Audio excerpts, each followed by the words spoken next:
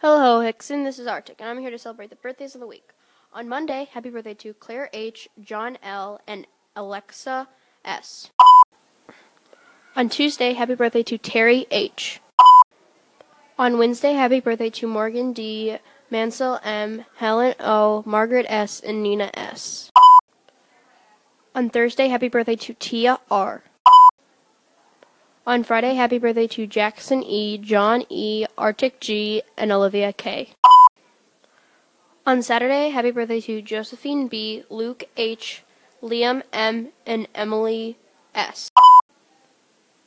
On Sunday, happy birthday to Parker B. and Peyton K. I vomited on the floor, but didn't scream because it would be like a pinpoint on a Google Earth map for the thing that's in the asylum. I started to run. I opened a door and took a left. This was the route back to cell 103, but it wasn't there. I was back at where I started, so I ran to the center and took a right, but wherever I went, I kept ending up in the same place. Suddenly, I saw a shadow move, and an old sheet of paper fell off the table. I must have ran so fast that the wind from me running blew the paper off the table and projected a shadow. Then I remembered. I should run now, for the lights in the place are still burning. I didn't want to run in the dark. I ran towards the paper that dropped off the table, and a collection of red marks caught my attention. I walked over to the sheet paper and read, most likely, blood. I'm not surprised or making this dramatic because I'm kind of used to the insanity in this place. I read aloud, "Look behind you." Of course I turned around and screamed. There was a huge man with an axe. No, it wasn't bloody, but I knew this was the end of my line. I closed my eyes and waited for the axe to cut into my chest and rip out liver, heart, organs. No, he talked. "Listen, I have no reputation arranged to kill you. That is my brother. I cannot stay here with you and fight my brother, for he is too strong. But you can escape this wretched madhouse." My attention turned towards him. He had a mask on, but he took it off. I gasped. He, like Bailey and Chet, had a slit throat, and he was stitched up. Gross. He put his mask back on, or at least after wiping some fresh blood off his neck. He showed it to me, and he started making a circle around me with his blood. "What are you doing?" I asked him. He looked at me in the eyes. "Listen closely. To escape, you have to get the blood of your two friends and overlap my circle of blood with theirs.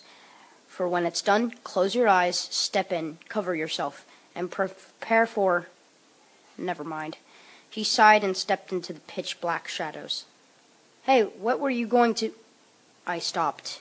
He was gone. I ran towards Chet, the first victim. I saw his mauled body, now with flies crawling all over him. For a sip of Chet's blood. Ew, I thought. But I took 2 fingers like I was petting my tarantula back at my house and swiped his body for some more blood. I gagged as I brushed a couple of ants out of the blood. Then I started running towards Bailey. I found her body in the same exact position, so I did the same 2-finger thing as it did for Chet. I took her blood on the hand that didn't have Chet's blood.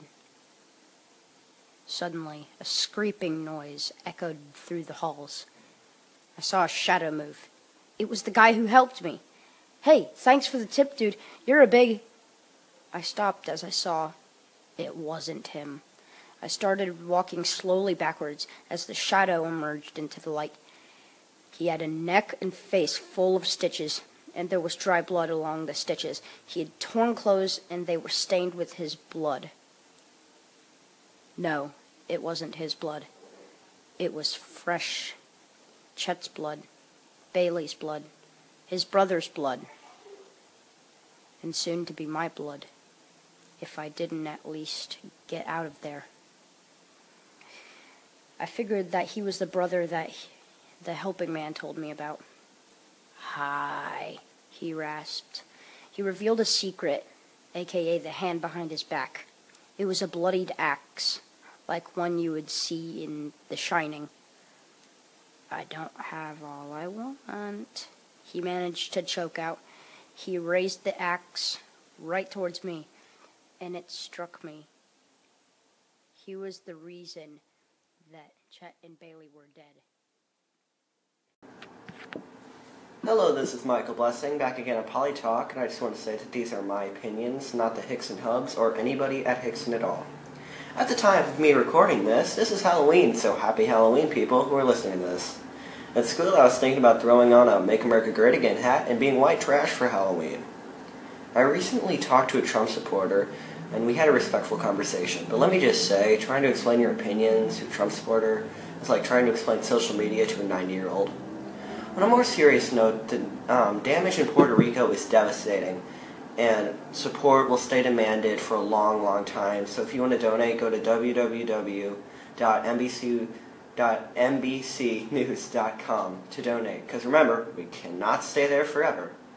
This has been Politalk. Sorry that it's been cut short, because I got this on short notice, and goodbye. Biggest news story of the day. It's Halloween. Remember, stay safe, and don't smash any pumpkins.